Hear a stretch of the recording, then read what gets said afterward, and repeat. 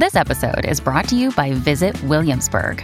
In Williamsburg, Virginia, there's never too much of a good thing. Whether you're a foodie, a golfer, a history buff, a shopaholic, an outdoor enthusiast, or a thrill seeker, you'll find what you came for here and more. So ask yourself, what is it you want? Discover Williamsburg and plan your trip at visitwilliamsburg.com. Another day is here, and you're ready for it. What to wear? Check. Breakfast, lunch, and dinner? Check. Planning for what's next and how to save for it? That's where Bank of America can help. For your financial to-dos, Bank of America has experts ready to help get you closer to your goals. Get started at one of our local financial centers or 24/7 in our mobile banking app. Find a location near you at bankofamerica.com/talktous. What would you like the power to do? Mobile banking requires downloading the app and is only available for select devices. Message and data rates may apply. Bank of America N.A., member FDIC. When you need mealtime inspiration, it's worth shopping Kroger, where you'll find over 30,000 mouth-watering choices that excite your inner foodie. And no matter what tasty choice you make, you'll enjoy our everyday low prices, plus extra ways to save, like digital coupons worth over $600 each week. You can also save up to $1 off per gallon at the pump with fuel points. More savings and more inspiring flavors make shopping Kroger worth it every time. Kroger, fresh for everyone. Fuel restrictions apply. Welcome to the New Books Network. Hello, I'm Nicholas Gordon, host of the Asian Review of Books podcast, done in collaboration with the New Books Network. In this podcast, we interview fiction and nonfiction authors working in, around, and about the Asia-Pacific region. Money does strange things to people, as Anna Lake Ju notes in her latest book for Harvard University Press. In Madagascar, loggers, flush with cash from the rosewood trade, don't quite know how to react to their newfound largesse, sometimes demanding less money for their wares out of confusion. Rumors abound in Madagascar of how loggers make their money. There's no way that simple wood could garner so much profit, people say, so observers think they must be trading something else, like human bones. Rosewood, Endangered Species Conservation and the Rise of Global China by Anna Lake Ju studies globalization, the rise of China, and global environmental politics through trade in one commodity, Madagascar rosewood. She is the professor of environmental policy at Wageningen University in the Netherlands, a veteran of the United Nations Environment Program in Geneva, and a former Peace Corps volunteer in Madagascar. Her work has been published in Science, Geoform, and Political Geography. In this interview, Anna and I talk about rosewood, the commodity, the cultural product, and the conservation target in China and Madagascar. So, Anna, thank you so much for joining me on the Asian Review Books podcast. I want to start with, rosewood itself, as a thing, as a commodity, as a natural product. Where does it come from? What kinds of climate does it grow in? And, I guess what's the forest that it grows in? Yeah, hi, thanks for having me. So rosewood is a precious tropical hardwood. It grows throughout the tropics in Latin America, Africa, Southeast Asia, usually in more humid tropical forests, like you would think of a tropical rainforest, but also sometimes in drier climates, like in West Africa, in the Savannah region as well. So, what makes rosewood so, I guess, so precious, so prized? Like, what sorts of goods are used for, and I guess how's managed to gain so much cultural status? Yeah. So rosewood in Madagascar has been logged for a while, since before the colonial period, actually, and sent to France primarily. But since 2000, it's been revived, the logging industry in Madagascar, due to demand from China. And the demand in China is much, much, much more high than in France, and the value of the wood has become much higher.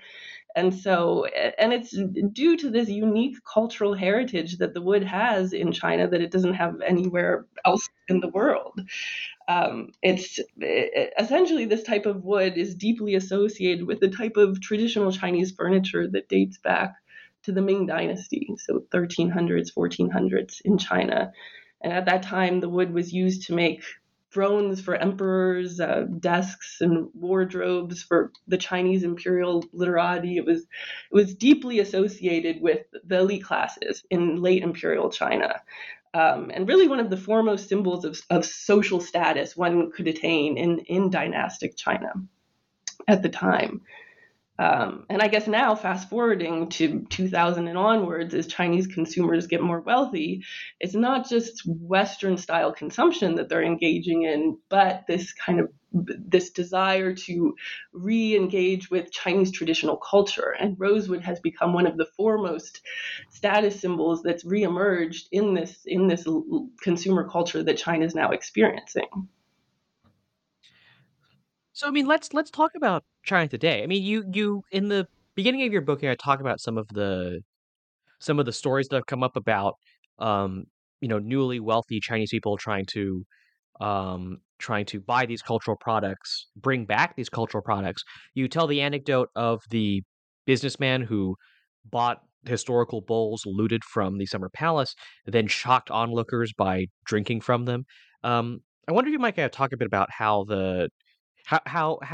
a lot of this newfound wealth in China has been expressed through, I guess, people trying to buy these cultural products, kind of get this cultural status. Yeah. Yeah, I mean, I think to understand the current revival in this traditional icon, it's first important to realize that it's not just this continuous valuation of the wood. So from the late imperial China to now, that there was this drastic upheaval during the Cultural Revolution. So that would be 1966 to 76, like this drastic upheaval in the value of all traditional icons in China, but rosewood being one of them. And so I think that the people who experienced that upheaval of the Cultural Revolution and sometimes had their rosewood furniture stolen from them or just confiscated by the Red Guards or stolen and burned in the streets, that type of thing. The people experiencing that or who have experienced that are now getting wealthier, getting older and wealthier, and buying back that kind of lost cultural heritage. So it's not just a seamless transition kind of from the dynastic period and then a revival in consumer spending now. But that being said, it is this kind of now we're seeing this type of conspicuous consumption to a certain extent of elite Chinese cultural goods that are just very valuable by people who endured the hardships of the Cultural Revolution and came out of the Cultural Revolution. For example, the person mentioned in the book, he was a taxi driver and had good investments and became a billionaire and bought this chicken cup, this porcelain cup looted from the Beijing Summer Palace long ago. So I like to kind of shift now to Madagascar, which is the source of where all this rosewood is coming from. You're traveling there, I guess, as part of your research. What was that trip like, and what did you actually experience while you were there? Mm-hmm. Yeah, so I initially, before my research, I lived in Madagascar as a Peace Corps volunteer. So and in the part of the island, like this northeastern corner of the island, where the rosewood trade is kind of what they call the heart of the rosewood trade, because it's the region of Madagascar where rosewood still grows, where it hasn't been logged to extinction, basically. And so that was in 2010, 2010, beginning of 2011. And I lived there for about a year, and it was, I saw this was at kind of the peak rosewood boom time. In the town that I was living in, you could see like new motorcycles. Anytime they had houses with big walls, people would say that it's rosewood behind those walls, or those walls, are built from rosewood, in a sense that it's rosewood money that built the walls. And sometimes there'd be like parties on the side of the road, and they'd say, "Oh, that's a rosewood boss having that party." So it was there were moments of kind of like, abundance that you wouldn't normally see otherwise in this kind of rural Malagasy town, basically. And I saw it, and so I, kind of experienced the rosewood trade first by just those, like the economic fallout coming from the trade. But I also went into the field, went into Maswal National Park during that time as well, and actually saw the logging as well happening. They bringing rosewood logs, through the villages, eventually to the coast for export as well. And that was, in the beginning of 2011. And then I returned in 2014 and 2015 to do field work, so as to do my PhD research, and returned to the same place. The rosewood boom was not quite as high. In fact, in 2014, people were just coming back from like this big pre-election boom, logging boom that happened for the 2013 elections at the end of 2013. So I heard a bunch of stories about rosewood logging for the pre-election boom, where the government essentially allowed somewhat of a rosewood free-for-all. So who actually are, could you describe some of the rosewood loggers that you were able to meet, if you were able to, kind of what are their lives like? What are their backgrounds like? Yeah, well, so it ranges. So there's many loggers that come from the villages, surrounding where rosewood grows, surrounding the national park, and these are typically very poor people, make less than $1 a day. Just live in, like huts, Ravnala huts outside of the park, sleep on straw mattresses, don't have electricity, do some subsistence rice farming probably. And then it ranges from there to kind of the higher level traders, or the youth that comes from the city to come to the countryside to log rosewood, and they're a little bit more well-to-do, but probably also definitely not rich, all the way up to kind of the highest level traders that they wouldn't be engaging in the logging themselves, but live in the cities, and ultimately handle the export business, and they can be billionaires. One thing that kind of struck me in kind of reading the stories you would tell about these rosewood loggers is that they seem to be they seem to be surprised at how much money they actually could make from rosewood logging. And you tell stories about, how there would be loggers who, when they were told how much money they would get from, I guess, from their wares, that they would turn around and say, "Oh, no, no, that's too much money. You have to pay me less." Just out of confusion that they would actually be paid so much. Or, loggers kind of flush with cash, just doing strange things with their money, like throwing it at store people and not paying attention on how much money they were spending, or throwing away. Just kind of like how did, I guess, these loggers kind of deal with their newfound largesse? Hmm.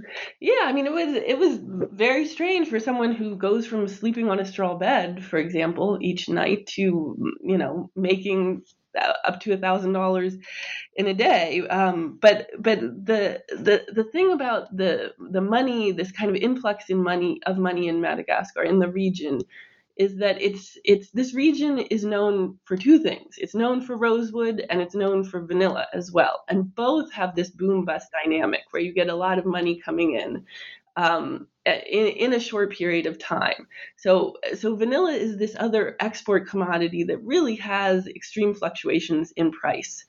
So together, rosewood and vanilla kind of create this culture of spending, that they call, in Malagasy, you call hot money, right? It's vula mafana. It's hot money, where you get money, and as soon as you get it, you want to spend it. You want to spend it, and sometimes in like very obvious ways, like mundane trips to the bar, where you just buy, all the alcohol in the bar, or you go and say, what's the finest liquor? I'll have that, and then take I'll have the whole bottle and just take a shot and leave, or what have you. But sometimes more like bizarre spending stories that I heard about, like, pasting money to chameleons, or another story was about buying a box of mangoes, and then just smashing it by the side of the road, smashing like ripe mangoes. And so all of these are hot money, the Vula Mafana stories. And with the logging, you get them, but with vanilla, you really get them as well, because the vanilla crop during boom times, vanilla can be more than the price of silver. And rural farmers that really don't make a lot of money get paid in one lump sum for their year's crop. So when the price is high, which is it's not frequently, but when the price is high, yeah, people do ridiculous things with the money. And these two export commodities are linked together in this way through this culture of hot money spending. I'm going to sound like a development consultant when I ask this question, but I mean, it's just the kind of thing people will like look at this and go like, this is a problem with financial literacy. They don't know to save money, invest money. I mean, but I guess kind of in this hot money thing, I mean, how like psychologically have they dealt with kind of this like boom and as I said, this boom and bust cycle where you'll have really good times, but then of course you'll have really bad times too. How do they make it through this like very strong commodity boom and bust cycle? Yeah. Yeah. I mean, to look at it from a development lens, it is like highly problematic. And you can, to a certain extent, say, right, there's in this region, there isn't a culture of savings because honestly, there hasn't been a need for it. The vanilla boom and bust, I mean, vanilla has always been boom and bust, but since 2000, the Malagasy government kind of liberated the price. So they stopped setting the price so much so that farmers would experience the highs and the lows. And this was kind of at the behest of the IMF and the World Bank to kind of liberate prices and have free markets and whatnot. And so after they did this, so they did this in like the late 1990s, I suppose. And then in 2000, there was a cyclone that devastated the crop, and the price shot up into uncharted territory. And so since 2000, what's happened is this like boom and bust in vanilla, then rosewood, then vanilla, then rosewood. And it's really kind of, yes, been unproductive in terms of development because it's unreliable and people don't have a culture of saving money.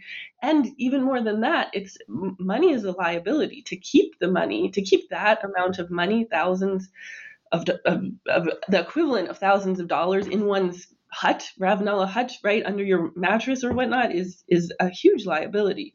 So getting rid of the money sometimes is better. And if you can get rid of it in durable goods and investments, like buying a tin roof or something, then that's good. But there's only so many circuits for this sudden influx of money to go to. So it's not always these long-term investments that would be better for development. So another thing that kind of struck me, kind of reading your stories from the field, as it were, is the fact that like no one is too expensive, but the fact that people in Madagascar didn't believe that rosewood could make people so much money.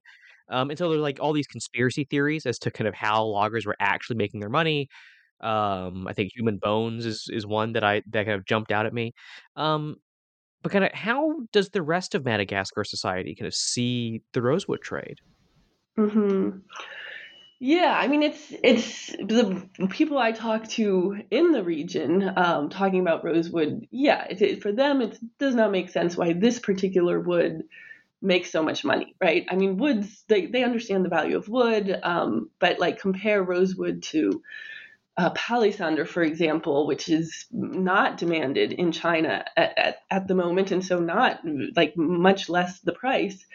And they're not quite sure why this particular wood makes so much money. And the same with vanilla, actually. But people in Madagascar do not use vanilla to cook with at all. They don't use vanilla to really do anything with. It's only for export. And when you tell these people and talk to them about, well, vanilla is used kind of as a spice for cooking, for flavor and fragrance. I got the suspicion talking with some of my friends about it that they don't think it's just for that. Like there must be some other explanation. Like they've heard that explanation, but there must be some other explanation as well. And so then you get this bone, like the rosewood bosses that export the rosewood from Madagascar are actually dealing in bones, which to Malagasy people is a much more valuable, like it's a culturally speaking, bones are like probably one of the most culturally important material substances in Malagasy culture. So it's like it makes more sense that they would be worth so much more. With vanilla, some of the stories are about like it's used to make dynamite or tires is one of them, but something much more pivotal, like more pivotal products than simply like flavor and fragrance, for example. So that's people in the region having all sorts of conspiracies about the products, and I think larger, like looking at the country in general. I mean, I'm not. Most of my research was definitely in the region, so I'm not going to speak for the country as a whole. But just looking at reporting on the topic, these bosses that are in the Northeast that are they export rosewood, but they also oftentimes export vanilla as well. They're known at the country level. They're in the national government. Many of them are members of parliament or play other pivotal roles within the government. So they're very much known, and they're just known that they've become rich from these two export commodities that they've kind of monopolized the trade over. You know, we've gone this far into our conversation to actually talk about the environmental impact of rosewood logging. I wonder if you might kind of talk about what the environmental damage effects of the rosewood trade is. Mm-hmm. Yeah, I mean, so rosewood is, there are many species of rosewood in Madagascar, but they're kind of linked together when dealt with environmentally, when dealt with in terms of trade restrictions. The genus is Dalbergia, so any species within that genus, it's not allowed to trade, to export, or to trade locally, although it happens quite a lot. But so environmentally speaking, like how this logging is done contributes to the environmental impacts. But it turns out that because there is such little mechanization of the logging, and because rosewood's relatively not densely populated within any given forest, it's not like you don't have you wouldn't have a clear cut of rosewood because you wouldn't have that many rosewood trees in a given hectare. The environmental impacts are not so bad. I mean, they're to the overall ecosystem, but to the species itself, it will be, and probably is now close to commercially extinct past a certain age. So past, or past a certain diameter, really is past 25 centimeters at breast height, basically. You won't be able to find rosewood trees in the national parks, except maybe at the most remote, hardest places to get to at that size. But at less than that size, you can. They're not valuably. You can't export them, so they're around. So it's kind of an interesting environmental dilemma where I think locally many Malagasy people don't see it as endangered at all. They say it grows everywhere. There's a lot of it. It's just younger individuals, younger trees growing. But then at the global level, if you think about it as an endangered species, there clearly is an environmental impact.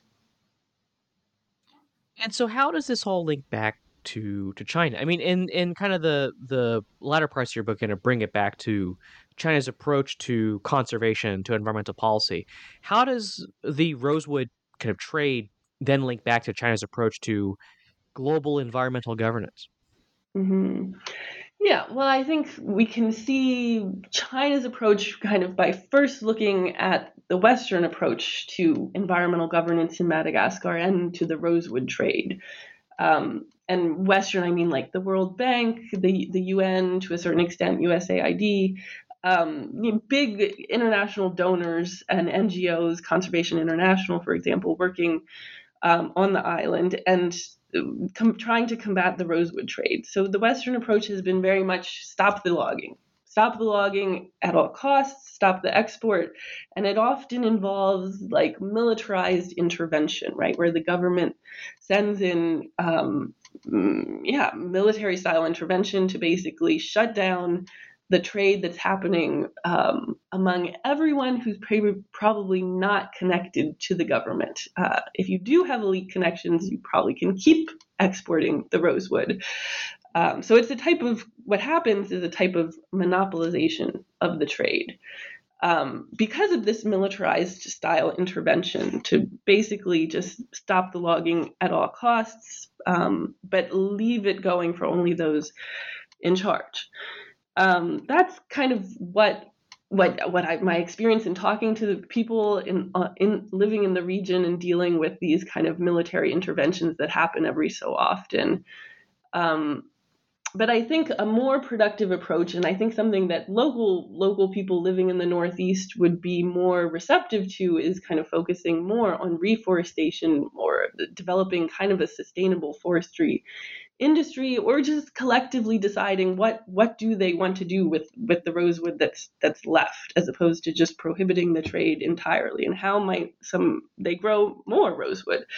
And this is where you can look to China, because China is growing rosewood, by far more than any other country, and they have like a entire techno-scientific commercial enterprise to how to grow rosewood at a large scale and make it profitable, but also use these rosewood forests to kind of replace eucalyptus forests and make the landscape more sustainable, more less having clear cuts every 3 to 5 years, and keeping trees on the land for much longer. So I think China, in their rosewood growing, in their rosewood plantations, provide this kind of alternative that many people in Madagascar would benefit from and would prefer over Western-style interventions that are highly militarized and, I would say, do more harm than good. So, I mean, there's obviously like this big debate about China's environmental policy. There's the side that kind of sees us all as I'm trying to think of the right word to describe this. They kind of sees China's efforts towards conservation as kind of paper thin. They talk up climate change. They say they're investing in green stuff, yet they're still buying up all these commodities overseas. Inversely, you have the argument says like China is quote unquote doing better than the West in terms of climate change because they actually make it a core matter of policy, et cetera, et cetera. Unlike the West where it's a lot of talk and not a lot of action. I guess, how do you kind of see China's approach to conservation, to environmental protection, to environmental governance? I guess how do you see, like, where do you think the line actually falls in terms of what China is trying to do? Mm-hmm. Yeah, I mean, I definitely understand the arguments that Chinese environmental efforts are paper thin, or a lot of times the arguments are it's really the deeper motivation is more political control rather than actually environmental improvement, but really a means to control people by controlling the environment, controlling pollution and whatnot. And I totally understand that argument, and it makes sense. I agree with it, but I do think on some level there is something very fundamental happening with Chinese people right now about being fed up with pollution, being fed up with environmental issues and injustices, and demanding from leadership environmental improvement. And in that sense, you can see the delivery of environmental improvement as kind of, an attempt to meet the demands of the people and have social stability and whatnot. So I think there is some sincerity to China's environmental efforts in that vein. But I also think that when we talk about environmentalism in China, it's kind of, we're talking about something a little bit different.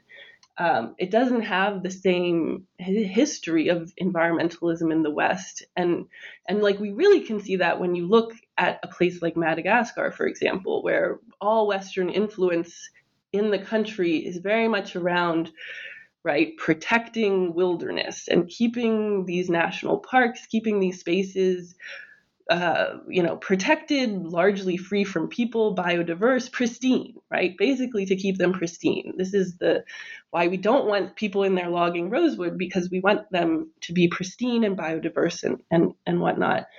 And I think Chinese environmentalism is, you could say, a little bit more utilitarian. It has a different history that's not concerned with keeping wilderness pristine, but meeting needs of people, having a harmonious environmental system where it's people can be more or less in harmony with their wider surroundings, but not in a nature wilderness state, right?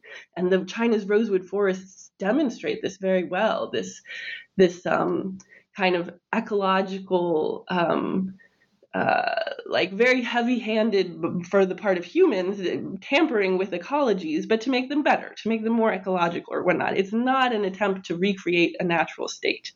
So I think when it comes to these ideas of nature and how to approach them at the global level, we see a big disconnect between approaches in China versus approaches in the West. And again, seeing how they resonate in a place like Madagascar, I think many people living there might be a little more sympathetic to a more utilitarian, more human-centered approach that you do see a little bit more in China in terms of using resources to develop sustainably, as opposed to kind of a pristine protectionist approach that comes largely from Western conservation groups. So I have, I think, one last question for you, and kind of like, what's happened? Do you know what's happened with the rosewood market, the rosewood loggers in Madagascar, kind of since you did the lion's share of the research for your book? How has the market changed in Madagascar or in China? Mm-hmm. Yeah, so Madagascar rosewood, the market really peaked in 2013, 2014. It was a big boom. And in China since then, and especially now with COVID, I've talked to dealers, and what they say is that there's still a high price, but little turnover. So people are still holding on to their rosewood and not wanting to sell it for cheap. But not a lot of market turnover, not a lot of additional buying. But we have to remember that rosewood from Madagascar is, of all African rosewood varieties, it's the most expensive. It's a very expensive rosewood, and that other rosewoods from different countries in Africa are a lot cheaper. And with them, we do see more recently a lot of turnover, a lot more cutting, especially in West Africa. And a lot more exports to China. So I think overall the market maybe has shifted a little bit from Madagascar to West African countries, where the wood's a bit cheaper, and the politics of the situation are a little bit different at this point in time. So I think with that's a good place to interview with Anna Lake Ju, author of Rosewood: Endangered Species Conservation and the Rise of China. Anna, I actually have two final questions for you, which are, where can people find your work, and what's next for you? Yeah, so I'm happy for people to buy the book at Harvard University Press, and now I think what I'm moving on to look at is so in the book, I talk about reforestation efforts, rosewood reforestation efforts, and now I'm looking at kind of tree planting in China more broadly, not just in terms of rosewood, but in terms of large-scale tree planting to combat climate change. So kind of using land use and carbon sequestration via tree planting, via increasing grasslands as a climate change reduction strategy. And looking at efforts where China does that within Chinese borders, but also in other countries outside of China as well. So kind of these environmental efforts to combat climate change via large-scale tree planting drives. So you can follow me, Nicholas Gordon, on Twitter at NickRIGordon. That's NickRigordon. You can go to agereviewbooks.com to find other reviews, essays, interviews, and excerpts. Follow on Twitter at Book Reviews Asia. That's reviews plural. And you can find other author interviews at the New Books Network at newbooksnetwork.com. The ARB Podcast is on all favorite podcast apps, Apple Podcasts, Spotify, and Stitcher. Rate us, recommend us, share us with your friends if you want to continue to support us interviewing those writing in, around, and about Asia. Next week, join us for an interview with Lan Samantha Chang, author of The Family Chow. But before then, thank you so much, Anna, for joining me today. Yeah, thank you. Thanks for having me.